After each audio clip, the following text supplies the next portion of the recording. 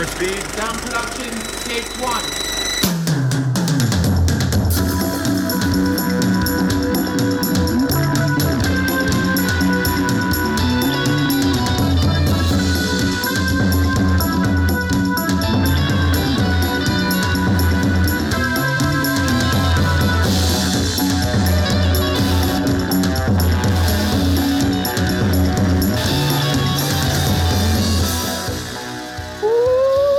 I'm recording. Ooh, sweet and juicy. Delicious.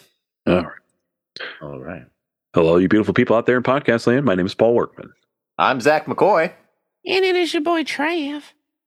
And welcome back to the Oscar-worthy Podcast Thursday show, Acting Direct, where we take a look at the filmographies of Oscar-winning actors who decided to take their turn behind the camera. And what film are we watching this week, Zach? We're on to a new actor, director, Jack Nicholson. And we're going back to 1963 for a cobbled-together production that used the leftover set and crew of a previous movie to create The Terror. Who is the Terror? And is this everybody's first time watching The Terror? Yes. It is. My first time even hearing of the Terror. Well, Oscar firsties then. It's the one that's been on my list for a long time, and I'm glad to have crossed it off now. Hooray! Is this the first director that we've covered who directed their film before their Oscar? I think so. What year did Regina King win her? No, Clooney. Oh, Clooney. Regina King won her Oscar like the year before. That's right. And Clooney, so she was, Clooney would win his Oscar 3 years after his directing debut. Okay. That's right. It was just a question that popped in my head, and I'm glad we got that answered. All right. So there is no Oscar breakdown. It's a Corman picture, and they don't take him seriously, despite the fact that they really should. They really should. They really should. But I will say that I have lured us here under false pretense. You have. I was well aware that Jack Nicholson didn't direct this movie from start to finish. He literally directed one scene. But it was a Corman picture, and I wanted to watch it. There you go. Because you know me, I'm going to sneak Roger Corman in here when I can sneak Roger Corman in here. I don't blame you. So, what involvement did Coppola have in this then? So he's credited as the associate producer in the opening credits. Okay. He was essentially one of Corman's mainline producers at this point. He brought him in to help with Battle Beyond the Stars and the film that they would shoot after this one, which is The Haunted Palace. And eventually he goes on to direct Dementia 13. Right. So Coppola is just kind of in the American and International Pictures family at the time, and then he comes in and just shoots a lot more of this movie than Jack Nicholson does. Gotcha. He does a lot of second unit stuff, especially. Okay. Why wouldn't you? Why wouldn't you? So, just from the basic skimming, Corman had been working on a bunch of Edgar Allan Poe. It's part of his Poe cycle. Poe cycle. And this was the leftover set of The Raven? The Raven, which they had just done with Nicholson and Karloff. And Vincent Price was in that as well, I believe. Vincent Price is in that, yes. Yeah. So, just the Wikipedia page or whatever said Corman was supposed to go play tennis, but the match got canceled. So he's like, I'm going to make another movie or something. That sounds like the most Corman thing that could happen. We're talking about a man who someone was like, I bet you couldn't make a movie in 2 days. He's like, oh yeah, watch me. Well, I read that this dragged out 9 months. Yeah, so through all the reshoots and editing and so the scene near the end where Nicholson is interrogating Dick Miller about the Baron, and it's revealed that the Baron is not actually the Baron, but is Eric and all that weird stuff. That's shot during the shooting of Haunted Palace. So they're in the midst of making another movie, and they're like, "Oh, we need to do something for the other movie. This isn't cutting together the way we want." So, yeah, they just shoot a whole new scene Because why not? Because why not? I mean, this is how easy things come when you just have a repertoire of actors at your beck and call. Like, oh, Nicholson and Dick Miller are already like in this other movie. Well, let's get the costumes from the other movie and slap them on them. Oh man, look at Lost on the Beach. It definitely felt out of place, but not in a bad way. Yeah, this movie is a slapdash mess.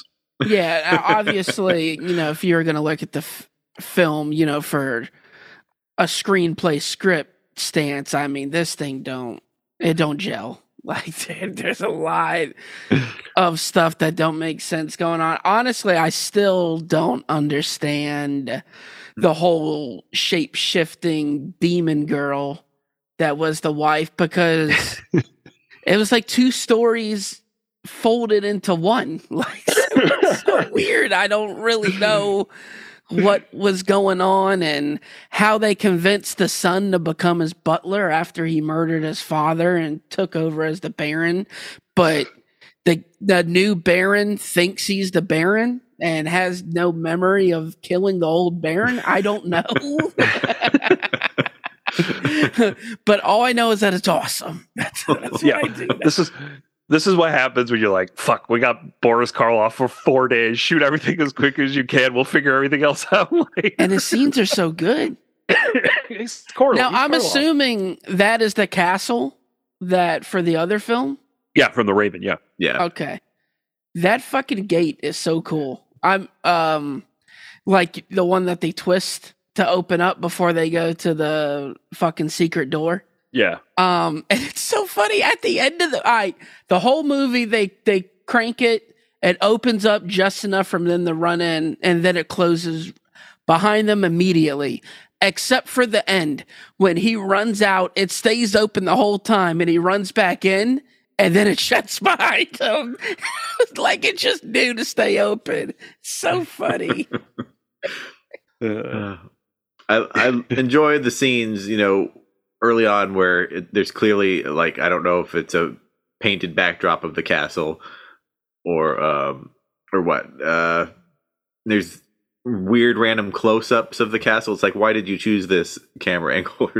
Yeah. They just look up and it's like the spires of the castle with like the sky. Okay. Oh man. God. But even just the beginning, like the opening credits scene where it's like they open the door and there's like some weird skeleton thing. It looks like some crypt keeper shit. And you wouldn't even think you're about to watch the movie you're about to watch. What was the point of that opening scene? They were like, throw something spooky and cool together. We'll just throw it at the beginning. Like, I was like, okay, the terror, this makes sense. And then it's Jack Nicholson on a horse on a beach. And I was like, oh, okay. It's looking hot as hell, though. You couldn't really tell because, like, I wouldn't even say he's looking hot. He's got the sun in his eyes. He's squinting. You don't know. Yeah, it's looking real hot. He's like, oh man, I'm overheated. He's clothes on this beach. Out here in Big Sur, California. Did he have his hat the whole time at the beginning? Because all of a sudden there's a scene where he was riding up and he had his hat. And no, he doesn't have the hat on at the beginning of the film. Awesome. Yeah, pretty wonderful. The whole time I was watching this, I kept thinking back to, Ed Wood and the production of the movie they were making with Bela Lugosi. It's like, we got Lugosi, put him in the scene, shoot it, cut. All right, let's go. Bro, okay. So I'm skimming through the movie. Okay, so because on the Wikipedia, you can just watch the film right there on the Wikipedia page. So I'm just skimming through different scenes to bring up stuff that I may have forgotten about. And literally up until he has no hat, until he knocks on the Baron's door. Then he magically just has a hat on. Like, he just randomly has a hat now, 20 minutes into the film. Sometimes you just In the find your hat. name of the government of Sometimes you France. just find a hat on a deserted island that perfectly goes with your fit. I love it though. I love it. It is a mess, It is. and I love it. Yeah. Is okay. it- Like I say, is there a mystery science theater version of this? I feel like it's perfect for it. There should be, and it's in the public domain. So if there is a Mystery Science Theater, it won't get there won't be any copyright issues on it. So Yeah. no, I said I'm now coining the term masterpiece because this movie is a mess and it rules. This movie's so much fun. I enjoyed I guess she was a witch character because she, we were talking about the plot, and the plot's not really, I guess, all that important. It just serves to or existent. What plot though? She cursed the Baron because of the death of her son. Found out it was her son too late. She couldn't reverse the curse, and then because she did the curse or whatever, she caught fire when she went in the graveyard, which was an awesome scene. Yeah. Super Falls awesome. over and catches on fire. Yeah. And then she haunts the Baron with Jack Nicholson's wife at the time. Oh, In real life. nice. Who's pregnant with his first child. Oh, did not know that. Dude, I'm just skimming through these scenes, and it's just so crazy. Now, what was with the character that whispered? Yeah, I don't know. What was, That's her son, right? The guy that whispers is the witch's son, I think so. and he or also had a friend, crush or- on the Baron's wife that he murdered or something. You have to get out of here. Be free. and then the crow comes and pecks his eyes out and he falls off a cliff. Like, Oh my god, I forgot about the crow because it has the same name as the wife, but it's like it's at first you think it's I don't know. Is the crow the wife? I don't know. You know She's what I mean? I Like, think so. that's I think so. Because that's what they allude to at the beginning. You're like, oh shit, she's a shapeshifter. Yeah. She's a crow. She's this, but she's I think dead. probably I'd if I had to guess, I'd say she's the witch's familiar or whatever, and she can use the crow to curse the Baron however she wants, or curse whoever by using apparitions or whatever have you. But she doesn't know that he murdered the Baron and he's the new Baron who thinks he's the old Baron, right? Right. Right. She's angry because she thinks her son is dead. Oh, her son's not dead? Her son is the Baron. It's the Baron. Is the Baron. Okay. See, But the that part completely escaped me. I thought that the Baron's son murdered her son and she thought it was the Baron. Oh no, she's her son, who is now living as the Baron, had a love affair with the wife Of the Baron. and the Baron and original. him got in a fight. Right. The butler ended up killing the real Baron, yeah. and out of shame, he just continued to be the butler for the son, who's now assuming the Baron out of his grief or whatever. But has no memory of ever being Eric because they didn't actually have that in the script. They shot a twist ending 9 months later. Wow. How has nobody made, and I doubt you could do it now considering you're 96 years old, but how has nobody ever done a film, like a sit down series where Corman describes every movie and the thought process, if any, behind what was going on and the plot and trying to make sense of his own films? Because I would love to see him sell me this film and make it make sense to me. Like all these questions we have, would he have answers to? Oh yeah, you see. I just all I can think is like people be like, "So what were you thinking here?" Well, I was doing a lot of coke. The best part is when you go to his Wikipedia page, that picture of him on his Wikipedia page, he looks like the guy that would make this film. It's just this goofy old white guy. He just looks senile. Hey, but that man has acted in 2 Best Picture winners. Mm-hmm. It's like, I had this and I had this, and I was like, okay, what can I make out of this? Yep. And he came out with The Terror. The Terror. This man just, I'll say it again and again and again. He's the most important person to ever make cinema. The shape of cinema just does not exist the way it does today if Roger Corman did not exist. That is a 100% true statement. Yeah, for sure. The Terror. Yeah, I really don't know what else to say about this film. Like, I don't know what else to say.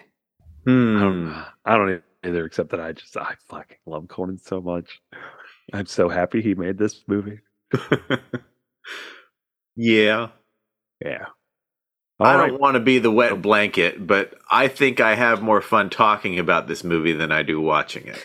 First, well, you should definitely have some more fun watching it. Yeah. So, where'd you pull this one out? I hate to be the wet blanket.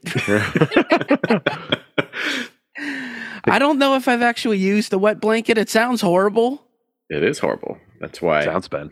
That's why you don't want to be the wet blanket. I think your cousin's a wet sandwich. Is that a quote from something? Fantastic, Mr. Fox. Oh, yeah. All right. Well, let's move on to some worthy judgments.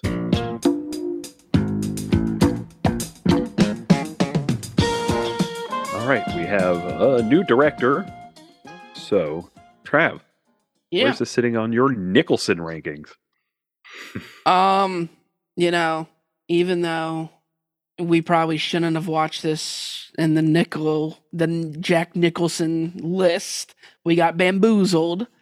I'm not mad about it. It's definitely sitting at my number 1. I rank this 4 stars.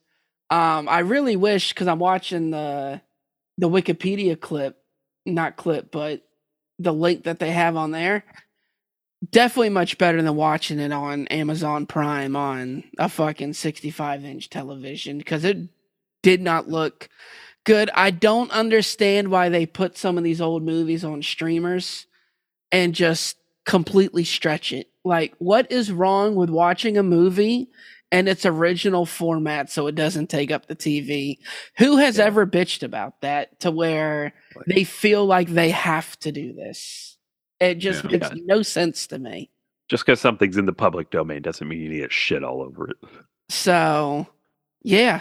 That definitely played a factor, I think, in the enjoyment of it, because it's tough to look at sometimes on the Amazon Prime thing. But this link that I'm looking at right here looks fucking awesome. Pretty crisp and pristine. So, yeah, I gave it 4 stars, man. I really enjoyed my time watching this. I didn't know what the fuck was going on, but the chick on the beach was super hot. Jack Nicholson was super hot. I laughed a lot, and I had a great time watching this movie. So I cannot complain. Excellent. Zach, where's this sitting on your Nicholson rank?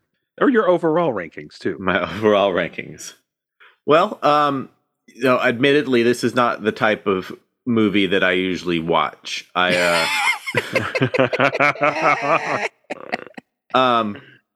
had a few laughs, and like I said, I've really enjoyed listening to you guys talk about it and have laughs over the content. But I was bored watching it, to be honest. I felt like it was too long. There were points where I was like, "Oh, this is funny." It's too long. It's 80 minutes. I know, but probably half of it, I just didn't. I didn't care very much because so many good scenes.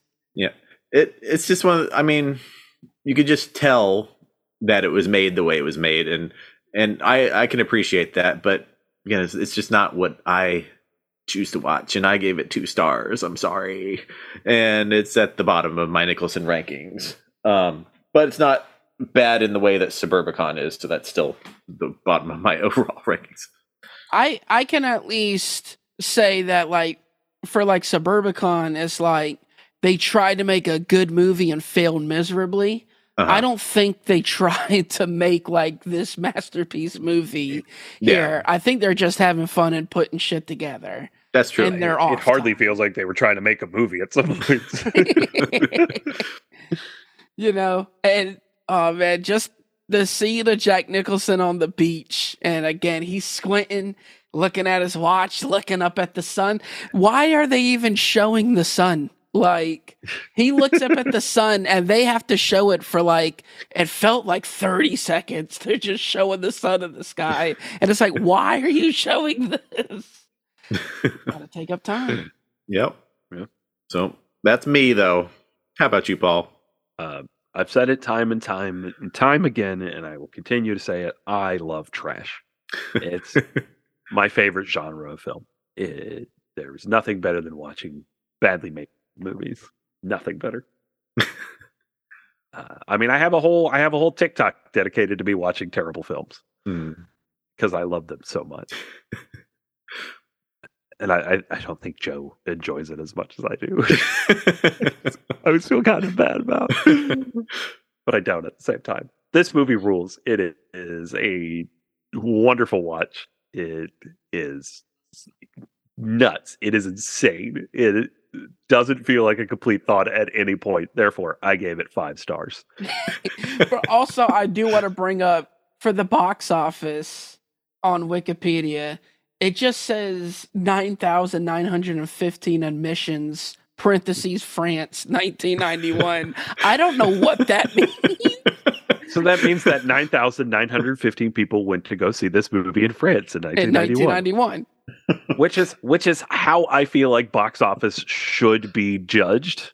Like, I hate that price money, of ticket, price of ticket isn't taken into consideration, because when something sells the same amount of tickets but is at double the price point, it's gonna be number one at the box office. Because if you're not gonna go see 80 for Brady in 3D. I mean, I feel like you would. But I would, but I'm insane. So that's neither here nor there. I would go see 80 for Brady in IMAX 3D because that's how big and lifelike I want Rita Moreno. But not many other people are going to. But Avatar: The Way of Water is going to sell the same amount of tickets. That's going to sell more tickets, but nonetheless, like, the 3D IMAX. Anyway, I'm going off on a tangent. I don't know what I'm going off on right now. Anyway, 5 stars, a lot of notes.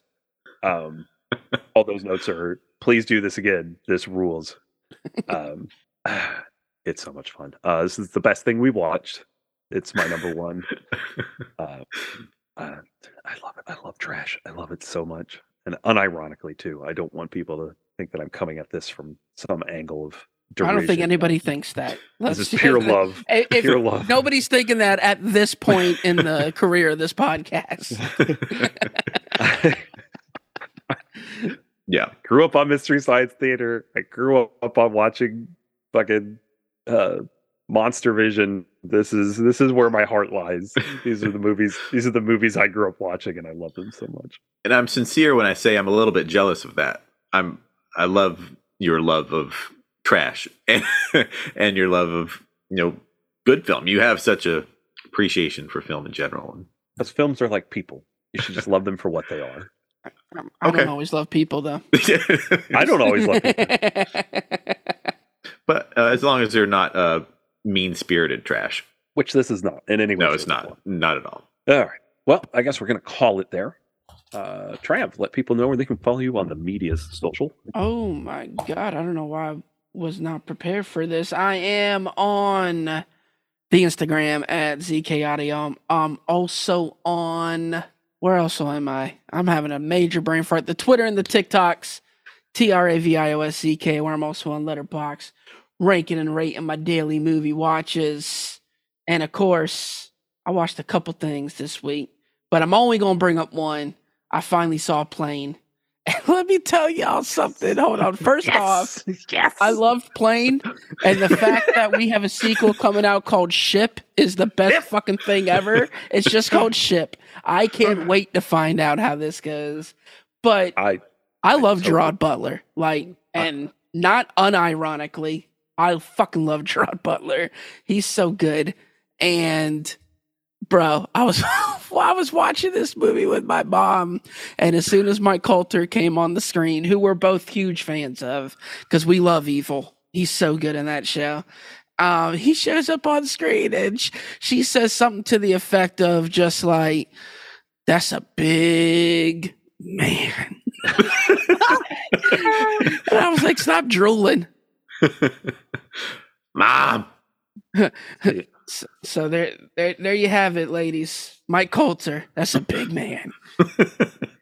See, so I went and saw Plane at the theater, and I was shipping Plane the whole time. So I'm hoping in Ship that we just get to see Jerry and Mike kiss. Ship it. Could happen. That's what I'm shipping. Ship. I got a feeling Gerard's not returning. Yeah, because I think it's a prequel. Damn. I think we're seeing what happened to Mike Coulter before Plane. That's kind of lame, because Ship would have been perfect for how it ended with his story. Like, that could have went in the Ship. So, well, maybe it could be like a dual timeline thing. Who knows? Let's get weird with it. Weirder and stupider. Everything should be weirder and stupider. Zach, where can people find you? Oh, you can find me on Critiker, Zach Master, XAKKMASTER, TikTok at House Havoc, or Letterboxd by searching my name, Mr. Workman. You can follow me at Shark Dress Men, where Joseph Tappy and I are covering all sorts of shark-related content. That's on TikTok. You can follow me at Father of the Fear across the platforms of Twitter and Letterboxd, where I am watching all sorts of films and keeping a running tally of those films that I watch. And I saved this one to talk about here because I knew Trav would have some opinions to add to it. I watched Maybe I Do. Oh, please do not say what you're about to say. Ooh, what you say? Bet you only meant well. I gave that film 1 star. My God, that film was terrible. I said it was terrible too. Okay. You did. I know. No, I thought it's just you bamboozled me twice this week. Yeah, that movie is god awful. Now, see, this is the opposite side of the coin of trash. This film thinks it's saying the most profound things about marriage, and everything it's saying is pretty much garbage. Everything these characters say to each other is the most bottom barrel, basic bullshit of couples who just hate each other, and I don't like it. Yeah. And there's way too much talent in this movie to be this bad. Also, it was written and directed by Michael Jacobs, creator of Boy Meets World, the show that I just watched every single episode of. How that man created these two things confuses the shit out of me. Well, in all fairness, there's a 30-year difference. But I mean, it's not that far of a difference from Girl Meets World, a show that I think is equally as good as Boy Meets World. Oh, no, that's where. Just now. Girl Meets World. I didn't hate Girl Meets World, but it's definitely not on the level of Boy Meets World, for sure. That was me showing. But you got, is that it, or is there one more movie? Which movie did you want me to bring up? I don't know. I thought on yesterday's episode you had two. I mentioned a couple tonight. No, just that one. Oh, okay. I talked about me watching only the last 40 minutes of Quantumania yesterday. Quantumania. Yeah, and that one's getting the whole people arguing about Rotten Tomatoes or whatever because it's got a horrible critic score but a decent audience score. But still, everybody I've seen that's watched it is either like meh or eh. I haven't seen anybody love it.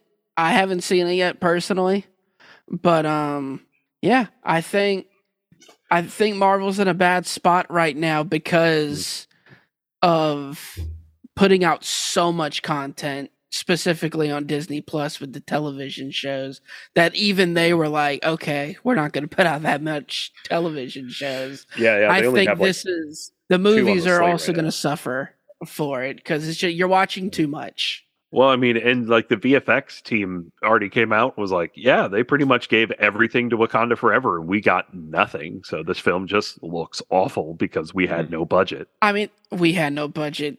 A comparison. Fucking blow me, okay, dude. Like, they still had a fucking insane budget. So, Like, when you look at the budget, I believe Ant-Man had a bigger budget than Wakanda Forever, so... Maybe the resources were taken. Yeah. If so, good for Now, Wakanda that could Forever. be. You know, Give them the the programs they use and stuff like that. I don't know. I don't work in the field, so I mean, I couldn't tell you. But just saying that they didn't have budget and resources is, yeah, it's a $200 million movie. Fuck it. You're not getting a sob story out of me, dude, okay? I, for one, welcome the burning of our MCU. I do too. You Because see what Roger Corman just made on, you know, a tennis game that got canceled, okay? yeah, look, my problem with the MCU is that they think they're going weirder and stupider, but they haven't even crossed the threshold yet. The threshold. They're making weirder and stupider within the confines of what they think is safe. Like, they're not doing anything weird or stupid yet. All right. But that being said, hey Zach, what are we watching next week? Next week, we're watching Drive, he said, from 1971. I get a breakout of Criterion for this one. Oh, really? Yeah, baby. Okay. It's I in did not know the that. it's in the BBS story. Oh, nice. I Okay. don't know what that means. You'll know next week. I Well- know BBC. I don't know BBS, though. Into BBC. If you don't own the Criterion, you can rent it on Hulu, Google, Sling TV, Vudu, YouTube, or stream it for free on that Tubi. Tubi. All right. So with that, hey Trav, Hey. thanks a bunches and bunches for producing our show.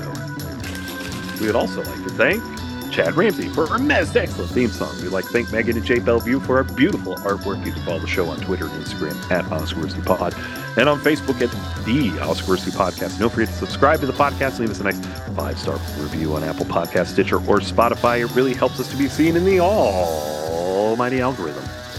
The almighty algorithm of your face melting off. Yeah. So for Trav and Zach, the great Dick Miller, we'd like for you all to have a damn fine day.